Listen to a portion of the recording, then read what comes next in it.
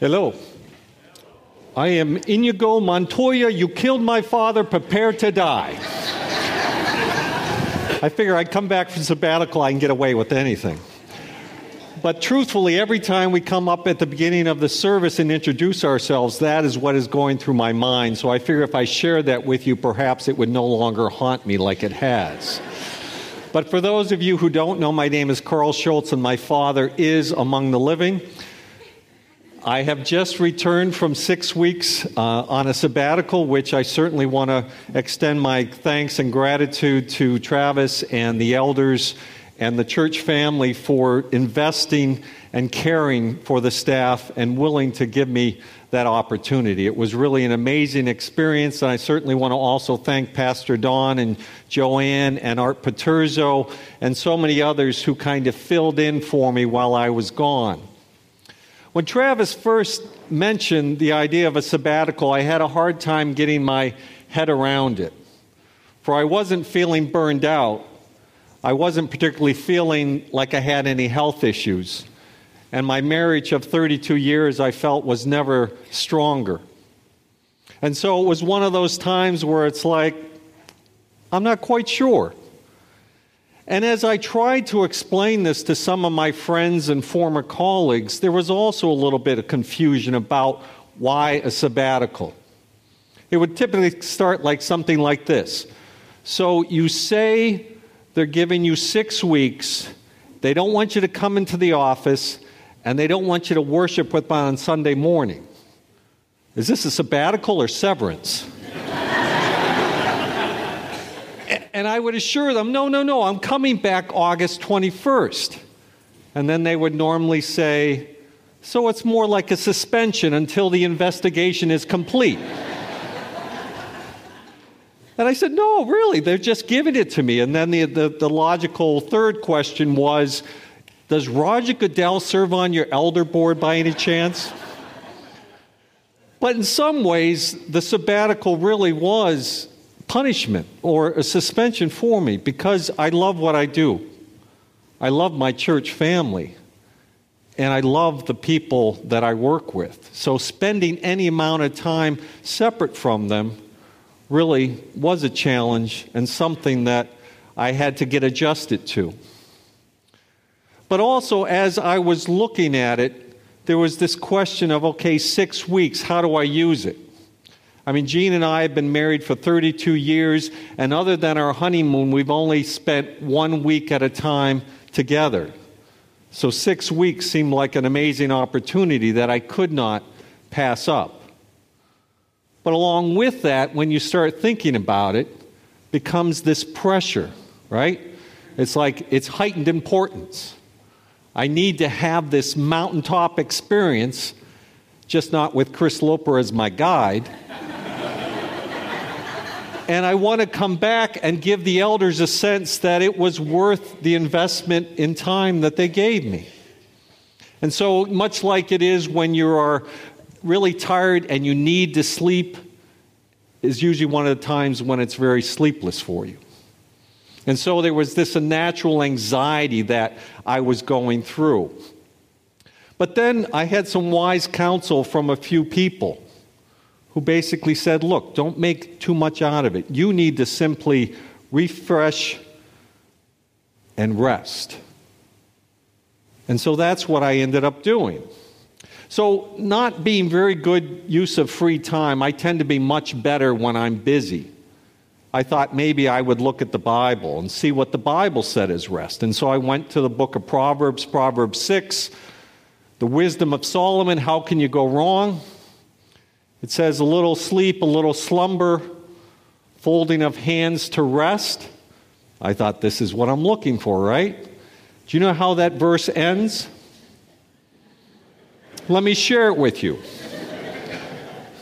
Poverty will come on you like a thief, and scarcity like an armed man. And I'm like, well, maybe that's not the approach to rest I should take. So fortunately, we had the words of Jesus in Matthew 11. You who are weary and heavy laden, come to me, and I will give you rest. So given that approach, Jean and I decided that more than anything, the 6-week sabbatical would focus on relationships. Our relationship with the Lord, both jointly and separately, our relationship with each other, and our relationship with our children.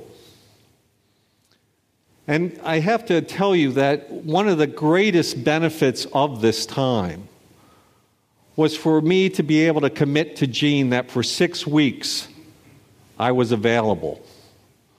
My schedule wasn't going to suddenly change. There was not going to be an interruption to our plans. And we really could just dedicate that time together. And I have to tell you that Jean is such an amazing wife and very supportive that she just goes with the flow in the midst of so many interruptions. So for me to have that opportunity to give back was truly a blessing. But as I was beginning to anticipate that I would be preaching this Sunday, and Travis had identified the theme as basically sabbatical reflections, I thought that instead of just showing you 120 photos of my vacation, that perhaps I would try to bring some biblical principles to bear as well. And so I started looking on the theme of return. And I wanted to find stories of people who had gone away and returned and what the lessons that they learned from it. But with that, there's some challenges with that as well. I mean, David returned to Jerusalem, but that was after his son Absalom tried to overtake the throne. That really wasn't applicable to me. I mean, you've got Jesus returning, but that's a little bit beyond where I think I should be dealing with. I've already shared in my past sermons how my life has kind of mirrored Jonah and Peter at times. And so I was kind of left with the return of the prodigal son. And that kind of was not something that I was real thrilled about, because I didn't feel very prodigal-like. I didn't go and demand a sabbatical from Travis and the elders. I didn't spend the 6 weeks hanging out with prostitutes or living riotously. And I certainly did not anticipate a celebration when I came back. In fact, some of you probably didn't realize I was gone. Others of you are saying, "Who's the bearded guy up there?" But so as I began to study that passage, and I ended up reading it every day, the Lord began to change my heart and began to show me how I am very much a prodigal. And I want you to understand that this passage, Luke 15, is all about God's grace. It's all about God's extravagant grace that He gives to us without any expectations. This is unmerited grace that He provides for us. And as we see with the other parables in chapter 15, the focus is on the one who finds them, not on the one who is lost. And so I pray that that would be what you get out of this sermon, if nothing else. It's not on the one who returns, but the one who goes after and seeks the lost. Because I believe that at the point we stop becoming amazed or puzzled by God's grace, we are no longer fully understanding the magnitude for our lives. We'll look at the first few verses of Luke 15. I think it's found on page 874 of your Pew Bible. But before we do that, let me just take a minute here and pray for us. Father God, you are a gracious God. You do not treat us as our sins deserve. And when we fail, when we fall away, when we choose things before you, you still come after us. You still welcome us home. You still celebrate our return.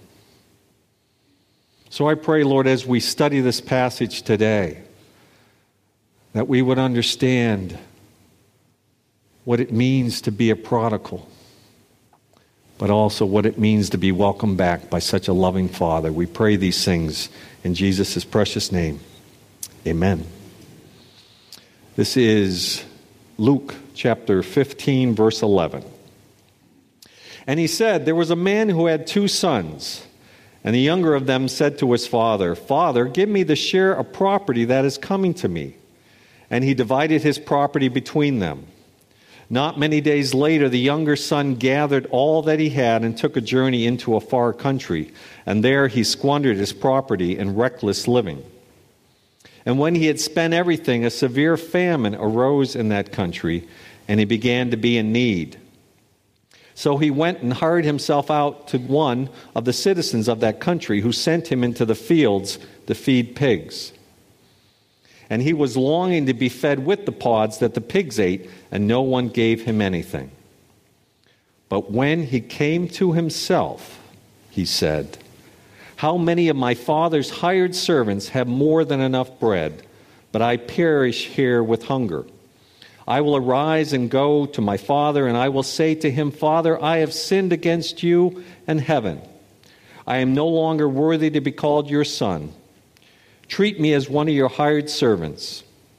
And he arose and came to his father, but while he was still a long way off, his father saw him and felt compassion, and ran and embraced him and kissed him.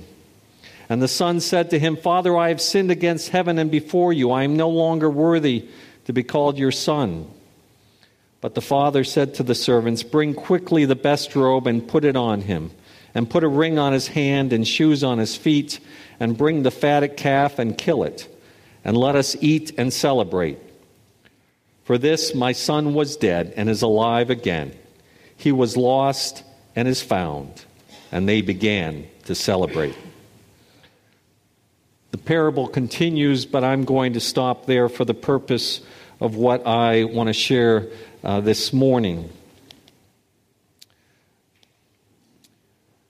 We understand that a parable is basically a story made to illustrate a point. There's not backstory here. We can't begin to follow where the prodigal goes next, because it is not a true story. It's a story that Jesus gives as an example to teach a spiritual truth. And so we have this understanding here that the son desired to be separate from the father. He wanted to be on his own. And so he goes to the father and asks for his inheritance. Now you have to understand that at that time, that was the equivalent of asking the father, please die, because I'm more interested in your stuff than I am in a relationship with you. The son was more interested in being his own man than he was being the father's son. And this obviously would have caused great shame on that family. But the father does. He divides up his estate and gives it to his son. And his son goes off and wastes it all. Now, it's easy for us to judge the son. It's easy for us to say, what a spoiled brat he was. I can't believe he did not see how good he had it, and instead he wasted his life by running off. And then he comes back begging for forgiveness and wanting his father to welcome him back. But before we are too judgmental, I want to spend a few minutes looking at how we, as followers of Christ, tend to be prodigals, and how we may not be living a life of riotous living. There is another definition of the term prodigal, which means wasteful. And that's what I want to look at this morning. We'll simply have 2 points if you're following on the outline. The first one is the journey, and the second one is the way back. One thing I failed to mention earlier, but I want to point out, on the bottom of the sermon notes, there's 3 books that I have been impacted by, Gene and I have been impacted by greatly over the course of the summer. And I want to recommend them to you. I wanted to put them out there in print so you didn't have to scramble to write them down as I perhaps refer to them. The first one is Reset by David Murray. It's really just a book for what it says it is. For you to be able to reset, to break away from the pressures of life, the draws of social media and everything that pulls us away, and just reset in your relationship with Jesus Christ. Now, the book is written toward men. There's apparently one that's coming out in the fall called Refresh, written by his wife. But I'll tell you, Jean read Reset, and she was blessed by it as well. So ladies, don't feel that excludes you from reading that book. The second is Knowing Christ. This is, if you will, kind of like the companion to J.I. Packard's Knowing God. And it's basically 27 chapters, each one dealing with an attribute of Jesus. And Gene and I used it kind of as a daily devotional that we did together. And it's really impactful. I will warn you that his writing style sometimes is lacking, but obviously the themes that he addresses are very much heartfelt. And then the third one, As Kingfishers Catch Fire. This is by Eugene Peterson. This is another amazing book that can serve you as a devotional. He has 42 separate chapters. Each one just tugs at your heart and convicts you of ways that you have perhaps gotten off path. Now again, a warning, Eugene Peterson's beliefs don't always align with MCC's. And so I want to make sure that you don't go off and think we're endorsing everything that Eugene Peterson ever said, or am I recommending that every book that he wrote. But certainly this one and The Contemplative Pastor, which is another one that I wrote over the course of the summer, are just amazing. And so I would highly recommend those to you. Commercial over. First point, the journey. We again see through this that we have the understanding that the Son became unaware that he was disconnecting the Father's things from the Father. And so he no longer saw the need for the Father. He felt, hey, I'm able to live on my own. I'm able to do what I want to do. Why do I need the Father? So we see that he goes off on his own and he begins to experience what life is without the Father. But we also understand here that no matter what happened, through the Father's perspective, it was still his Son. Even in that culture, typically they might even have a funeral because once the Son abandoned his family, they were considered dead to that father and to that son. But this father, even though the Son does not treat him properly, even though he does not show honor to him, still considers himself his son. So for me, when I looked at that passage, I said, I've been a Christian most of my life. I grew up in a Christian home. I've really never been a prodigal. I mean, I've never really run away from the Father. I've really never wished that I could be separate from the Father. So how does this passage apply to me? But when I started to see the connection between prodigal and wasteful, it started to become clear to me.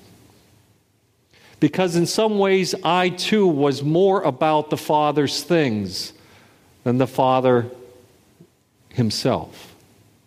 And let me explain. When I talk about the Father's things in my context, I'm not talking about materialism. I'm talking about serving. I'm talking about caring for people.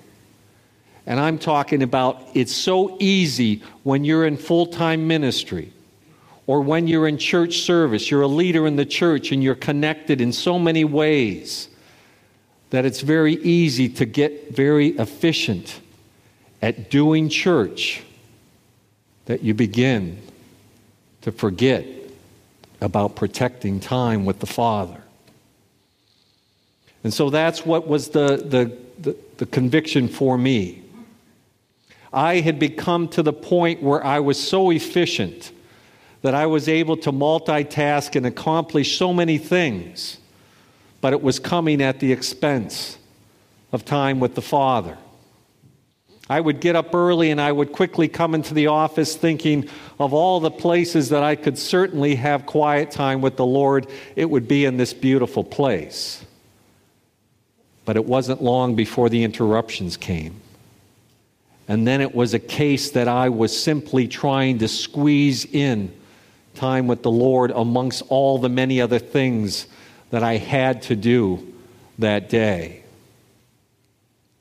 I mean, you could understand it. It was like I was trying to eat a quick meal in a food court with all distractions around me. It was like I was going through a drive-through and eating in the car. That was the quality of time that I was spending with the Lord. I was faithful to do it, but it really wasn't that meaningful, deep relationship that I so needed. And so it was really in Eugene Peterson's book that he talks about the phrase, meditate on the Word of God. And he says so often we have this thought of it's really sitting in solitude and kind of just prayerfully reflecting on God. But he said when he did a study on that word and he saw the way that the prophet Isaiah used it, the prophet Isaiah uses that term meditate, or the Hebrew word which I think is hagash, to mean like a lion standing over his prey. And he said it reminded him of the way that when his dog gets a bone, that the dog takes the bone, he goes away somewhere silent, somewhere alone, and he spends days just getting every meat off of that bone. That was him savoring the word of the Lord. And that was something, as I became more efficient in doing ministry, I spent less time savoring the Word of God. It was interesting. This came clear to me when we were 4,000 miles away from here in a mountaintop town called Orvieto. And Gene and I have fallen in love with that town. We've fallen in love with the way that Italians do life. And they have this afternoon break called Riposo, where basically all the shops shut down. Now in America, we'd say, wait a minute, that's peak business time. I'm not going to shut down for a break. But they do that. And all life around slows down. And in the evening, the meals usually last 2 hours because you stay there and you savor over a meal. It's not just a quick bite and on the run. You're enjoying that experience. And I began to see how riposo, which means rest, is the way that I was lacking in my time with the Lord. For it was easy for me to quickly say, I've done what I need to do. But I lacked that deep, long relationship that I needed to have on a daily basis. There's other ways that we as Christians and people who are seeking can view our lives as a prodigal. We can have an attitude of, I'm going to come here on Sunday morning, and then as soon as the service is over, I'm out of here. I'm doing that just because it gives me a little bit of an insurance policy in case something goes wrong. That way God's available if I need him, but I don't have to really change my life to accommodate his schedule. I did that for 15 years. I sat in that pew there, and Gene was wanting to stay, and I was the first one out the door. That's one way that we can do that. Another way is that we begin to understand that we want the blessings, we want God's protection, but we don't really want to spend the time with him. We don't want to do daily devotions. We don't want to pray about things. And what begins to happen is our mindset. We still think that we are acknowledging God as the supplier of all things, but we're treating him more like Amazon than the eternal God of the universe. And we're simply saying, when I need something quickly, I know where to go. But much like the prodigal, it doesn't take long in our lives to begin to see that when we separate the Father from his things, that things become meaningless and empty.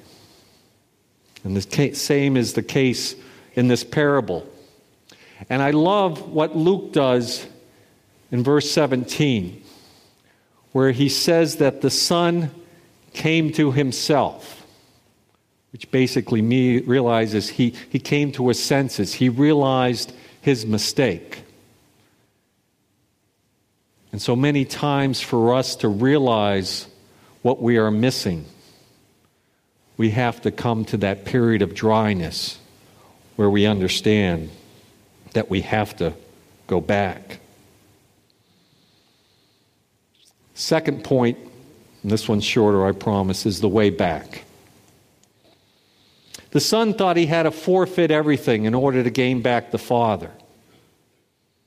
He thought the way back to the father was to work harder. He would work as a servant. He would do everything he could to show his father that he was serious about the relationship. But the son failed to understand the extravagant grace that his father was offering. For we see in verse 20, even as the son realized what he had done and decided that his course of action was to confess to his father that he had sinned against him in heaven and that he wanted to come back as anything that the father would accept. We see in verse 20 that long before he came in view of the father was out looking for him. The father welcomes back and indeed celebrates his return. I want you to think for a moment if that was your child. I want to think what it would be like to see that child coming down, returning to you after a period of separation. And there would be so much joy in your heart. And you would not be so worried about what they had done, but you would just desire to have them back with you and have a relationship with them again. Brothers and sisters, that's the image of Christ, welcoming you back every time you fall short. Every time you stray, every time you choose what is different than choosing time with him, he still comes looking for you. He still desires to have you come back, and when you come back, he celebrates. And that's what this parable is all about. It's not the craziness of the prodigal son itself. It's the extravagant grace that the Father offers on him. The son had nothing to bring. The son had wasted everything. All he could do was acknowledge his need. And that's the same for us. We bring nothing to this relationship. All we simply do is acknowledge our need. And Christ provides the rest. Gina and I spent time up in Bar Harbor, and one of the things that we really enjoy doing is kayaking, and usually we do this in the morning. And we go out in the bay, there's a cove there, and we usually kayak 45 minutes out, and we just stop and sit in the middle of the bay, and we just watch, and the seals start coming. And occasionally you'll see a harbor porpoise. And it's the coolest thing because in some ways the seals are just as curious as you are. And we just would sit out there for hours and watch this. And it would be a way that we were saying, hey, this is wonderful. We're in the middle of God's creation enjoying it. But this year we did something different. This year, when we went out there every morning, we brought with us that book, Knowing Christ. And we would read a chapter together, and then we would pray about specifics that we wanted to address. And it was interesting because I always thought this is going to be difficult to do this, because when we are out there, we're going to get distracted by seals and porpoises, and it's going to be hard for us to concentrate. We went out there 5 days. There was not one seal or porpoise to be seen. Even though the owner of the place had said, there's a lot of activity out there this week. But we went out there and we didn't see anything. And that was a little bit different for us because it had been such a special part of our experience there. But I think we both at that point realized that what we had gained was so much greater.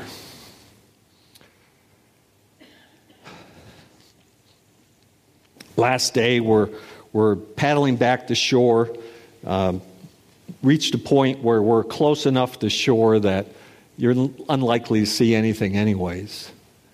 And all of a sudden in the distance, there's this amazing bald eagle that just soars across the bay. And it was just a powerful image, a reminder of Isaiah 40. Those who wait upon the Lord, their strength will be renewed like wings of an eagle.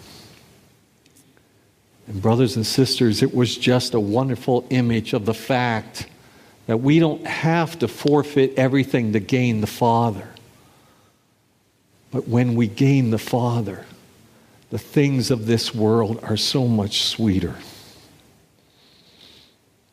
This table here is about extravagant grace, what the Father has done for us. And as we come before the table, I would ask you, as you're praying, as the elements come, to think two things. One is I want you to think, coming to yourself. What is it that you have to let go of? What is it that you choose over the Father that you need to let go? But the second image, I don't want you to dwell long there. The second image is I want you to look at coming to the Father. And that image of the Father welcoming you home and celebrating. Because that's what this table's all about. Depths of mercy fall and cover me, washing all my shame. Thank you for joining us for today's message. Medway Community Church would love to welcome you as our guest one day soon. Our church family meets every Sunday morning for worship and also offers a wide variety of small group and ministry opportunities. To learn more, please visit us on the web at medwaycommunitychurch.org. We look forward to seeing you soon.